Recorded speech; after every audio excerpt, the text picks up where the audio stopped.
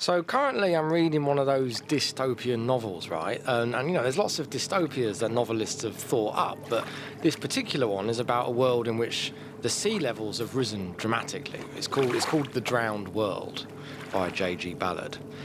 And as the title suggests, the sea levels have risen quite a lot. Things are pretty bad in this world. The atmosphere got degraded, meaning that radiation from the sun increased the temperature, ice caps melted, and the ocean levels drowned the world. And the cities at high altitude are still dry, but they're too exposed to the radiation from the sun, so they can't live there either. So the story is set sometime after these changes took place, and the world population is down to about 5 million humans who live at the North and the South Poles. But this is a world that could happen, right? Dystopian fiction basically gets its substance from catastrophes that didn't get prevented or at least mitigated by human or government action. And as dystopias go, we could be looking down the barrel of this one, right? Sea levels are likely to rise at some point in the relatively near future, and we, as humans, are going to have to find some way to cope with that. And there's likely to be a payoff if we can find a way to grapple with the problem rather than just keep ignoring it as we're currently doing. And this is the problem that Lisa Ellis of the University of Otago is currently working on. And we've got Lisa Ellis in the studio today. Oh, thanks, Dan. It's great to be here. You're listening to Dialogues. So I'm Dan, and here with me today is Holly. Hi. And also Richard. Hi. So Lisa, why don't you tell us a bit more about your research on this topic right now? Thanks, I'd be glad to. I heard Ballard say, and most of us already know, that we're faced with a locked-in, accelerating problem of sea level rise. We're faced with increasing inundation events, more frequent high tides than we're used to, increasing coastal erosion that's going to increase at a faster rate over time. Everybody's aware that we're going to lose properties that are low-lying. What people don't seem to understand, and what Ballard didn't refer to as I heard you talk about him, is that the crisis we're facing is as much moral and political as it is physical. Well, sounds like a fantastic project. We actually went down to the pier and got the word on the street, or the quayside, about this problem. Let's see what people thought. How do you feel about climate change and sea level rise? Does that scare you? Yes, it does concern us. Yeah, definitely. Yeah, absolutely. Yeah, it is a concern. Yeah, and what do you think? I mean, what do you think we should be doing about it? If the sea levels are going to come up, what should we do about it? What could the government do? I think they should consider where they are allowing building on next to the ocean, and I think we should attempt to stop it by lowering CO2. You mentioned the people who've built property or own land near the water. Often that's the wealthiest people or wealthiest businesses. Is it really fair to ask the rest of society to kind of subsidise assistance? Well, that's a very good question, I suppose. But I think it impacts on everyone, doesn't it? It's not, okay, they might own the beachside property, but it'll be a massive impact on everyone, on infrastructure, on flooding of roads, on I assume flooding of sewerage systems. I think it's more, people's beachside houses are going to be flooded, but I think it's the rest of the infrastructure that's going to be damaged.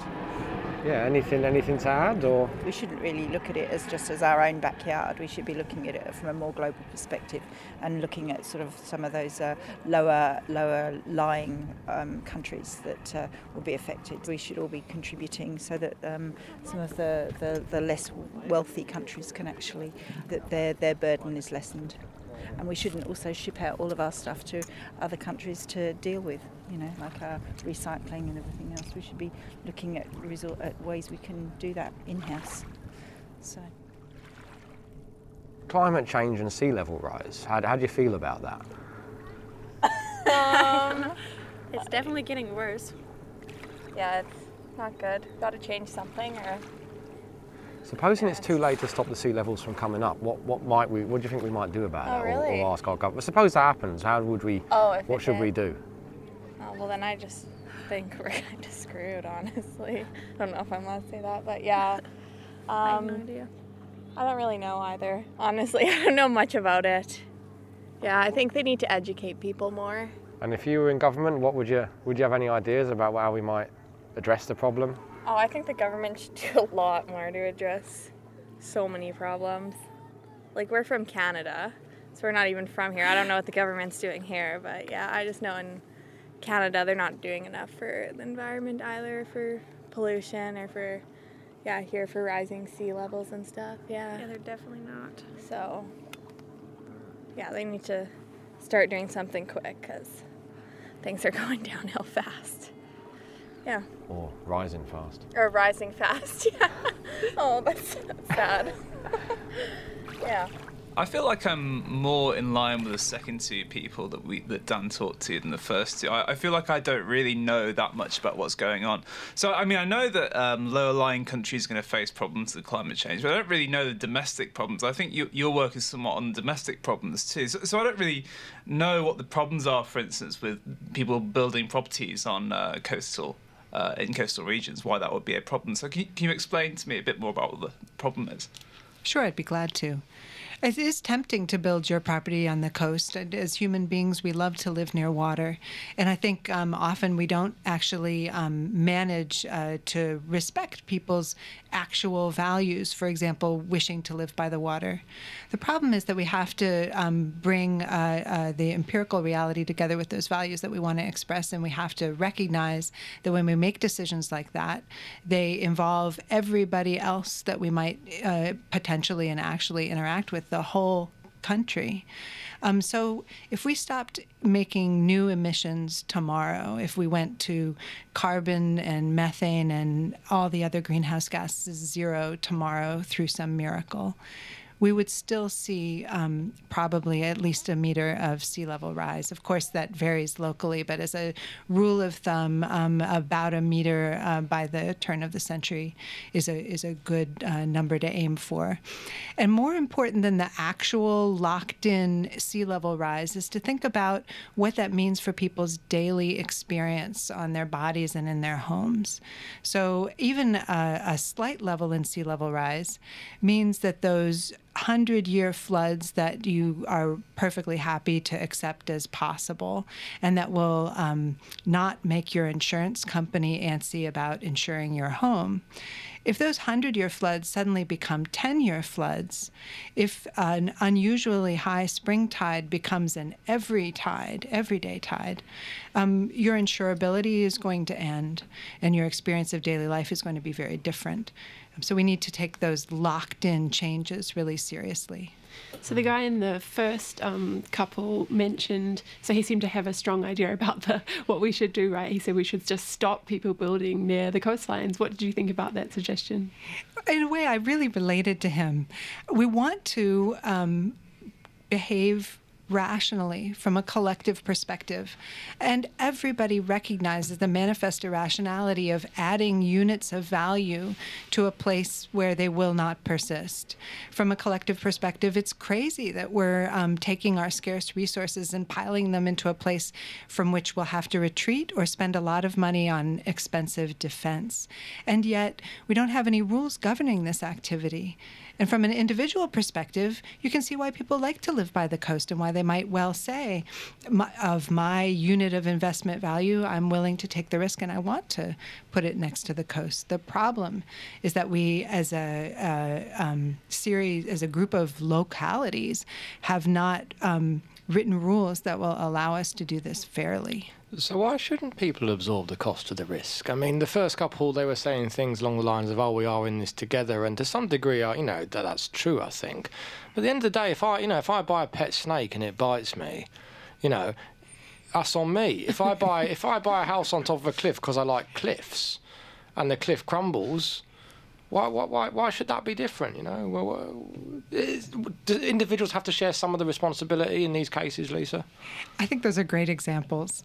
And the answer is it's a matter for democratic decision for the group of people to decide exactly how they divide up those responsibilities. So there's a range of possible options from fully solidaristic, where risky behavior is always covered by some outside entity, usually the state. And when we say the state, of course, we mean everyone. And then at the other end of that, there's a sort of perfectly individual, where you are responsible for all of the risk that you undertake. And most countries end up in the middle. So the recent settlement between the British Insurers Council and the government over in the UK found a middle ground between, it's not perfect solidarity, because after all, that encourages moral hazard. If I know that my risky behavior is going to be compensated by some anonymous collective that I don't have to apologize to, I'm very likely to behave in a more risky way than I would otherwise. But they also didn't go for the full individualization of risk, and they didn't do that because they recognized that the risks are going to fall disproportionately on people who are least able to shoulder them. Yeah. And I think that would include somebody silly enough to let themselves be bitten by a snake. That kind of person might suffer from structural disadvantage, and we need to do a little solidaristic protection of them. So what kind of solutions are you attracted to, and what kind of things would they imply? Well, I think the first problem that countries need to think about is the state of lawlessness that we are all sharing. So when I say it's an ongoing, accelerating moral disaster, what I mean is we recognize the collective irrationality of adding investment that is risky and will, in the end, maximize social loss. But we don't have any rules to prevent that. And on the other hand, we are faced with having to make decisions about existing low-lying developments, again, in an absence of general rules. So those low-lying developments that are threatened by sea level rise, if they have sufficient social power, are able to extract resources from the government, and remember, the government is all of us. And if they don't have sufficient social power, they tend to be told from government authorities that they ought to begin to accept the possibility of managed retreat.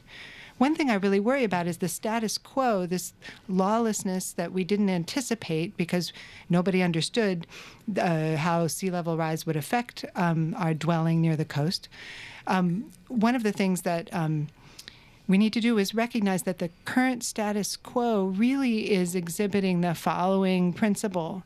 And the principle is the risk get hardening and the poor get moved.